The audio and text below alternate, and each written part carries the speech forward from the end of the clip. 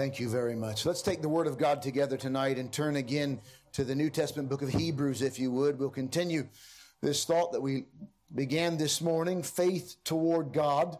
And we're considering the foundational principles of the doctrine of Christ. And we continue, what is it to have faith toward God? Let's look at Hebrews chapter 12, if you would please.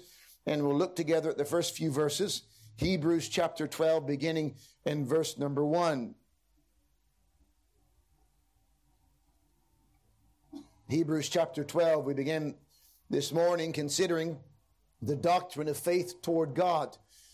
And we've looked at the last several weeks at what it is to have repentance from dead works, and now considering what it is to have faith toward God.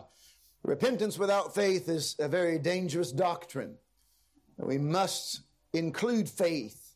We must encourage people to look unto the Lord. Hebrews 12, verse number 1. Wherefore, seeing we also are compassed about with so great a cloud of witnesses, let us lay aside every weight and the sin which doth so easily beset us.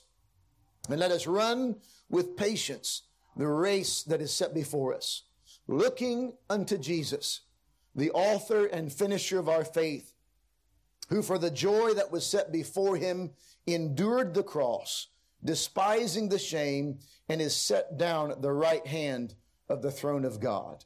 For consider him that endured such contradiction of sinners against himself, lest ye be wearied and faint in your minds.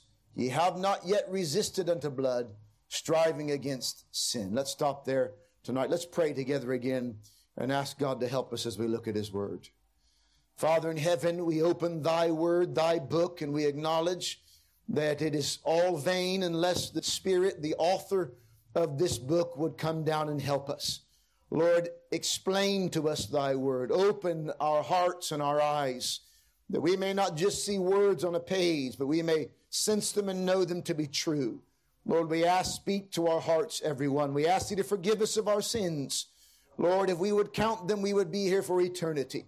We thank thee, Lord, that the blood of Jesus cleanses us from all our sins. That thy word tells us, if we confess our sins, thou art faithful and just to forgive us and to cleanse us from all unrighteousness. So tonight, Lord, we ask, make us right with thee. Bless this message, this sermon, to the listener's ear, we pray. In Jesus Christ's name, amen. What is it to have faith toward God? Well, I think we all understand that we're trying to get to God. But how? How does sinful man get to perfect God? How is it that we who are down below get to him who is above? I believe our doctrine tonight is the key, faith. For by grace are you saved through faith. Faith toward God in his direction. But we all know we can't get to God. We cannot even look at God. We cannot approach his throne. And so therefore, we know there's only one way for man to get to God. The Lord Jesus said in John 14, I am the way. Now that was preceded by a couple of interesting words. Let me read for you. Jesus was telling his disciples that he was going away. He was going to leave them. He says in verse number 3, and if I go and prepare a place for you, I will come again and receive you unto myself, that where I am, there ye may be also. And whither I go, ye know. You know where I'm going, he says. And the way ye know. But Thomas said unto him, Lord, we know not whither thou goest, and how can we know the way? And Jesus saith unto him, I am the way, the truth, and the life. No man cometh unto the Father but by me. Faith towards God explains this, that we are to be heading towards God, but there's only one way to get to God, and that is through his Son, the Lord Jesus Christ. We read a moment ago in Hebrews chapter 12, looking unto Jesus. So when we say faith towards God, here's what we mean. We mean that you look toward Jesus, the author and finisher, the one who begins our faith and the one who completes our faith. Now notice it doesn't say looking unto God, but looking by faith toward God. It doesn't say looking unto the Father, but looking unto Jesus. It doesn't say looking unto the Spirit, but rather looking unto Jesus. You remember what John the Baptist said? Behold the Lamb of God.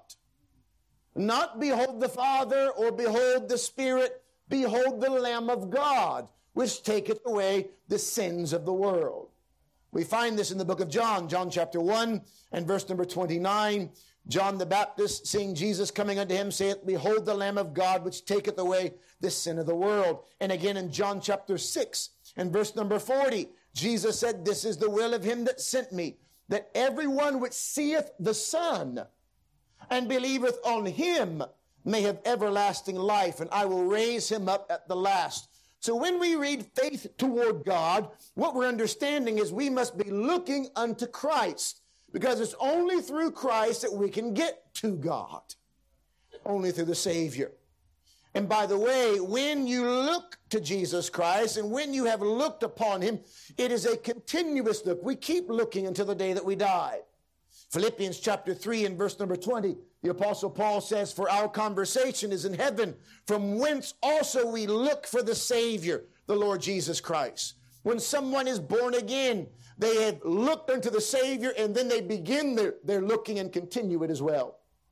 2 Timothy 4 verse 8, Paul writes to Timothy, Henceforth there is laid up for me a crown of righteousness, which the Lord, the righteous judge, shall give me at that day, and not to me only, but unto all them also that love his appearing, looking for him, looking to him. It's a continuous looking. Titus 2, verse number 13 says this, looking for that blessed hope and for the glorious appearing of the great God and our Savior Jesus Christ. Looking unto Jesus. Jude, verse 21, again it says this, keep yourselves in the love of God, looking for the mercy of our Lord Jesus Christ unto eternal life. So when we read faith toward God, we understand it to mean looking unto Jesus. That's how we get to God. There's no other way. No other way to approach his throne. Spurgeon wrote this before, very encouraging words. Many men say, listen to this, many men say, I would believe in Christ if I knew I were elect. This is coming to the Father. And no man can come to the Father except by Christ. This is the Father's work. You cannot come directly to him. Therefore, you cannot know your election until first you have believed on Christ the Redeemer. And then through your redemption can you approach the Father and know that you are his. So many people say, but am I chosen? Am I elect? That's not what you're to be looking for. You're to be looking unto Jesus, the author and finisher of your faith. On the other hand, some people look for feelings. And they say, well, I don't feel saved. I don't feel that I need him like I probably should feel it. But we're never told to look to our feelings. Some people think that if they find feelings, then their faith is strong. Or if their feelings are gone, then they say, my faith is weak. Really what you're doing is looking to the Spirit, who oftentimes moves within us, encouraging us. But this principle, the doctrine of Christ, is a faith that is directed towards God by looking unto Jesus. He must be the object of our view and of our looking and of our vision. That's why the Apostle Paul said, we preach Christ crucified. We preach not ourselves, but Christ Jesus the Lord. Or in 1 Corinthians chapter 2, verse 2, for I determined not to know anything among you, say Jesus Christ and him crucified. Why? Because we recognize that no man will be saved unless they look to Christ. That's why we preach the Savior. It is looking unto Christ. Of course, our salvation inseparably involves God the Father, God the Son, and God the Holy Ghost. But it is unto Jesus that we must look. He died for your sins. His blood atones for us. And looking unto Jesus is faith toward God. He's the object of our faith. What or who we're trusting, that's the Lord Jesus Christ. Master, Savior, the chosen one. You think about, we're meant to be looking unto Jesus, who lived a perfect, sinless life. If you look at yourself, you will be terribly disappointed. If you're looking for some feeling or some sign, you will be terribly disappointed because your feelings will never be enough and no sign will ever be enough. Do you remember what Christ said? This generation seeketh for a sign, but they shall have no sign. They saw all sorts of miracles. They saw the rising of the dead, the healing of the blind. They saw the feeding of the 5,000. They even saw the resurrected Lord and Savior and still did not believe because they're looking for the wrong thing. We ought to be looking at a Savior who lived a perfect, sinless life. It's an amazing thought that Jesus Christ, 100% God and 100% man, never sinned once.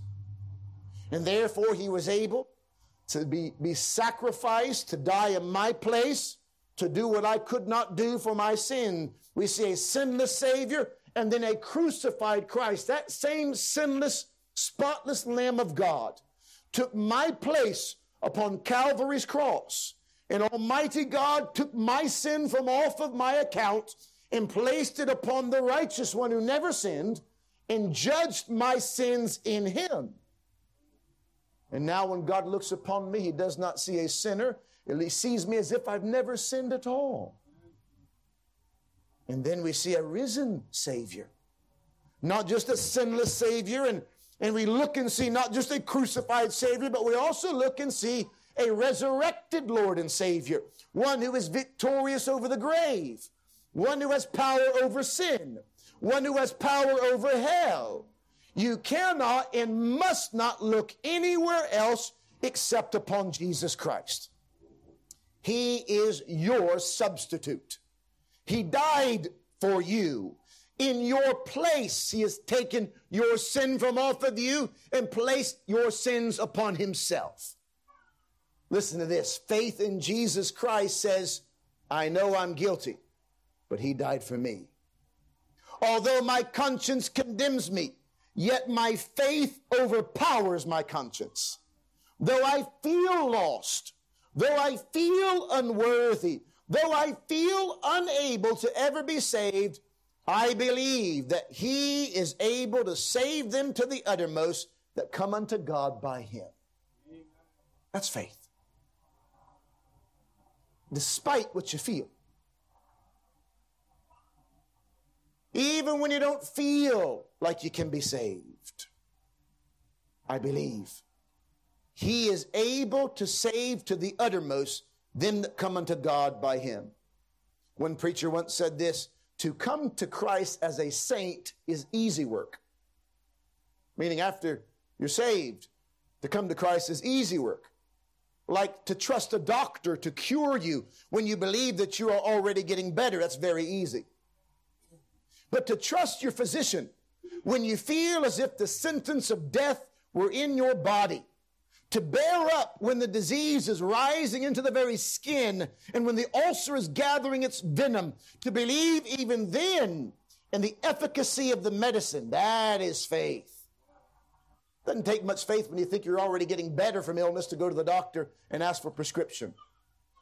But when you feel like you're dying and your heart is beating uncontrollably and all the signs in your body show that you are actually dying, then to trust that what the doctor gives you is going to heal you, that's faith. And so it is when sin gets the best of you. When you feel condemned by the law. As a sinner, to trust Christ is the most daring exploit in all the world. When you feel like you deserve hell, you know you deserve hell, you know you're headed in that direction, you don't feel like there's any hope, you don't believe there's any hope, then to trust Christ, that's the most daring thing you could ever attempt. Dare to trust the blood of Christ. Dare to trust his righteousness above how you feel, above your lack of feeling. We ask them, well, how do I know if I can believe? What qualifies me to have faith in God through Christ? My feelings? That's what some people say. Some people would say, I'll tell you when you can believe. You can believe when you feel your sin enough. Then you can believe. Wrong. When is it that someone can believe? What makes a person ready to believe? Is it that when I feel I need him, then I can believe? No, no, no. Rather, the fact that you need him qualifies you to believe. The fact that you need him, not your feelings. Let me give you a few verses to confirm that. Romans chapter 5, if you'll turn there with me or just listen, we'll spend a little bit of time in the book of Romans. Romans chapter 5. One of the big mistakes we make is by looking to feelings. But can I just say, if your feelings are the qualification, if feelings are what make you ready to believe, then what you have done is you've added to the work of Jesus Christ. Romans chapter 4, verse number 5 says, but to him that worketh not, but believeth on him that justifieth the, what's the next word? The ungodly. Him that justifieth the ungodly. Not him that justifieth the one who feels ungodly. The one who is ungodly. Romans 5, verse number 6. For when we were yet without strength, in due time Christ died for the one who feels ungodly. No, for the ungodly. If you try to bring your feelings as your qualification for salvation, that is a slap in the face of Almighty God. As if your feelings could earn you a privilege to be saved. Verse number 7, for scarcely for a righteous man will one die, yet peradventure for a good man some would even dare to die. But God commendeth his love toward us in that while we were yet sinners, still sinners, Christ died for us. Christ died for us when we were sinners. Not when we were good and saints and not when we were feeling our need, but when we need it. That's when he died for us. We cannot add to that. We cannot add to it. Your feelings do not qualify you. Now, do seeking people have feelings? Of course they do. But it's not your feelings that make you ready. It's not your feelings that save you. Do oftentimes those seeking for salvation feel lost and hopeless and feel the weight of their sin? Sometimes they do. But if you look to your feelings, you will be gravely disappointed and disillusioned. And not only that, but if you begin to say, you've got to look to your feelings, and how do you know when it's enough? How do you know when you're sorry enough? How do you know when you feel sad enough for your sins? How do you know when you've wept long enough? You can't do that. That's a big mistake. No, we read in God's word, it's our need, our sinfulness, our ungodliness that qualifies us, not our feelings. Otherwise, our feelings come and go, don't they? Some days I don't feel as needy as others. It doesn't change the need. Some days I feel more sinful than others, but the days I don't feel as sinful as I did the previous days doesn't make me better. Some days I feel like the scum of all the earth. Other days I feel like I'm doing okay, walking on cloud 9, but the days I feel like I'm walking on cloud 9 does not change the fact that I'm still needy. Does that make sense? Be careful. It's not your feeling, but your need that qualifies. And that's why the scriptures say, he that cometh to me, I will in no wise cast out. Not he that feeleth after me, but he that cometh to me, I will in no wise cast out. Your poverty is your preparation. When you see I've got nothing, not even my feelings add to my salvation or qualify. My poverty is my preparation. I have nothing, no merit, no goodness, no hope, no feelings, no desire, no nothing except sin. Now you're ready. Now you're ready. Don't look anywhere else. Well, you might say, but how can I dare to believe? Is that not presumptuous? Is it not presumptuous to think that I can believe on Jesus Christ? Surely that's presumptuous. It's not presumptuous because he commands you to believe. And had he not commanded you to believe, then perhaps it would be a little presumptuous. But because we read in God's word over and over in many different ways, God hath commanded all men everywhere to repent. Repent and believe the gospel. Or what about Acts chapter 16 verse 31 when that Philippian jailer fell to his knees and said, sirs, what must I do to be saved? Well, first you got to feel your need. Is that what they said? Then you got to be sorry for your sins for at least a good long, maybe 2 or 3 years. No. What must I do to be saved? Believe on the Lord Jesus Christ. Believe. It is a command. And because God commands me to believe, I now have the right to believe. Because there's power in His command. There's power in what He commands. It's amazing when you read through the gospel records and even through the letters to the churches, you find this given over and over again. In fact, in John 20, let me give you, as John wraps up his writings, he says in verse number 30 and 31, and many other signs truly did Jesus in the presence of His disciples, which are not written in this book. But these are written that ye might believe that Jesus is the Christ, the Son of God, and that believing ye might have life through His name. Believe. Believe on the Lord Jesus Christ, and thou shalt be saved. Paul writes to the church at Rome in Romans chapter 10, a very familiar portion of Scripture, but let me read for you nonetheless. The Scripture saying in verse 9, if thou shalt confess with thy mouth the Lord Jesus, and shalt believe in thine heart that God hath raised Him from the dead, thou shalt be saved. Now that's Bible. That's God's Word. That's not my word or my opinion. If thou shalt confess with thy mouth the Lord Jesus, and believe in thine heart that God hath raised Him from the dead, thou shalt be saved. For with the heart man believeth unto righteousness, and with the mouth confession is made unto salvation. Do you believe? God commands you to believe. And therefore we have a right to believe. How can I dare believe? Isn't that presumptuous? It's not, because He commands it. And that's why, if you remember, the Scriptures say, Jesus said, go into all the world and preach the gospel to what? Every creature. Thank the Lord, because that includes me. I'm one of those every creatures. And therefore, if the gospel is commanded to be preached to every creature, then I have a right to believe. Not because of who I am. No, but because of my need. And because of who He is. The gospel invites me to believe. Jesus said, I am the door. By me, if any man enter in, he shall be saved. Whosoever shall call upon the name of the Lord shall be saved. For God so loved the world, we said this morning, that He gave His only begotten Son, that whosoever what? Believeth in Him should not perish, but have everlasting life. The gospel invites me to believe. The invitation has gone out. The command has also gone out. And therefore, I cannot be wrong if I do believe. Because God commands it. Some people say, oh, you can't say that. The wrong person may believe.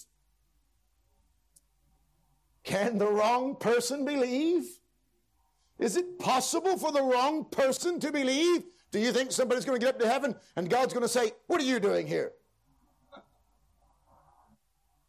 I didn't have your name on the list. What do you think you're doing? What preacher told you to believe? He shouldn't have said that.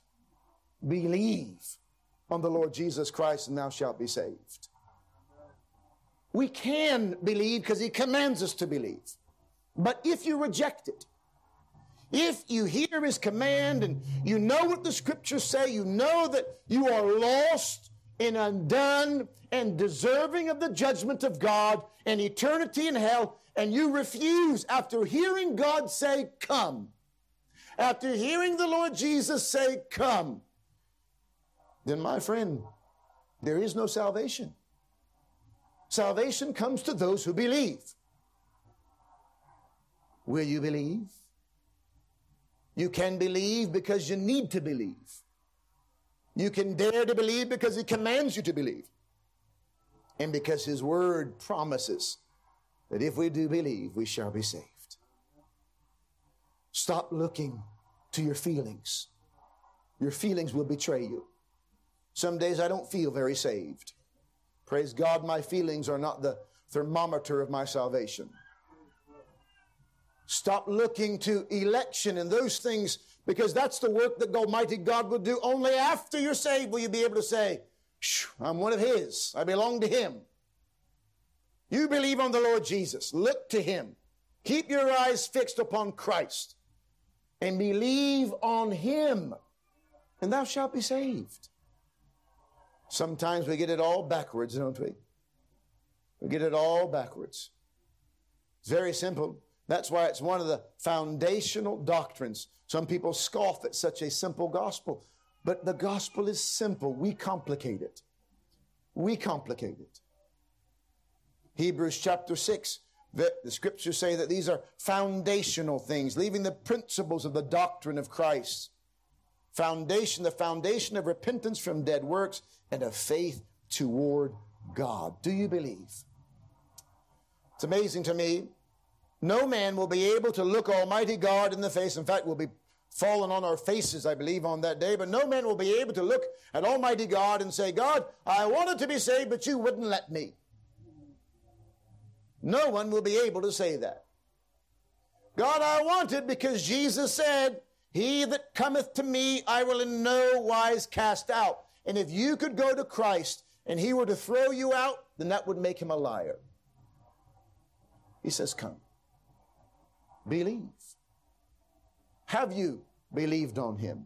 Do you believe that Jesus Christ died for you? Do you believe that you could not save yourself, that you have no hope at all, that your only hope of salvation is the Son of God who bled and died on the cross for your sins, taking the judgment of God for you so that you wouldn't have to be judged? Do you believe that? By the way, He's the only one that could do it. I couldn't do it for you because I'm in the same boat that you're in. I need a Savior. You need Him, the sinless Savior, the Lamb of God, which taketh away. O glorious Lamb of God, which takes our sin away. That's what you need. Someone who can take your sin far away from you so that God no longer sees it when He looks upon you. It's an amazing thought that He would take your record upon Himself and give you His record, which is spotless. That's the glory of the gospel. And by the way, that brings glory to God because there's nothing we can do to earn it. Nothing we can do to deserve it. All that there is to be done is to look. Believe. Do you believe? Some of you know you're sinners, and you know you're lost, and you know that if you died without Christ, maybe some of you know that if you died tonight without Christ, that you would go to hell for eternity. So therefore, if you believe that, why not look up unto the Lamb of God and believe Him? Believe He died for you. If you can believe the part of the Scripture that tells you that you're a sinner, why can't you believe the part of Scripture that says Christ Jesus died for the sinner? If you can believe the part of God's Word that says that you are ungodly, why can you not believe the part that says Christ died for the ungodly? It's amazing how we can believe part and not the other. We can believe so firmly one part but doubt the other. Tonight, the invitation is the same invitation as always. Come unto me, all ye that labor and are heavy laden, and I will give you rest. Some people are laboring, trying to get to Christ, and you can't. You're trying to feel sorry for your sins, and you can't. And you're working hard at trying to feel sorry enough and be repentant enough, and you're trying, but you can't. So Jesus says, come. Come. Some are trying to make themselves worthy in God's sight. They're hoping that their church attendance and reading their Bible and their praying and all of these things will qualify them, that God will look and say, okay, you've been a good boy and a good girl, I'll take you now. No. Bring your burden to Christ. Look, come unto me, Jesus said, all you that labor and are heavy laden, and I will give you rest. That's what you need. You can stop trying and start believing. Believe. It's a command and an invitation. The question is, will you obey? Scriptures talk about obeying the gospel. That's what it says. Will you obey it? Come, believe, and thou shalt be saved. I praise God.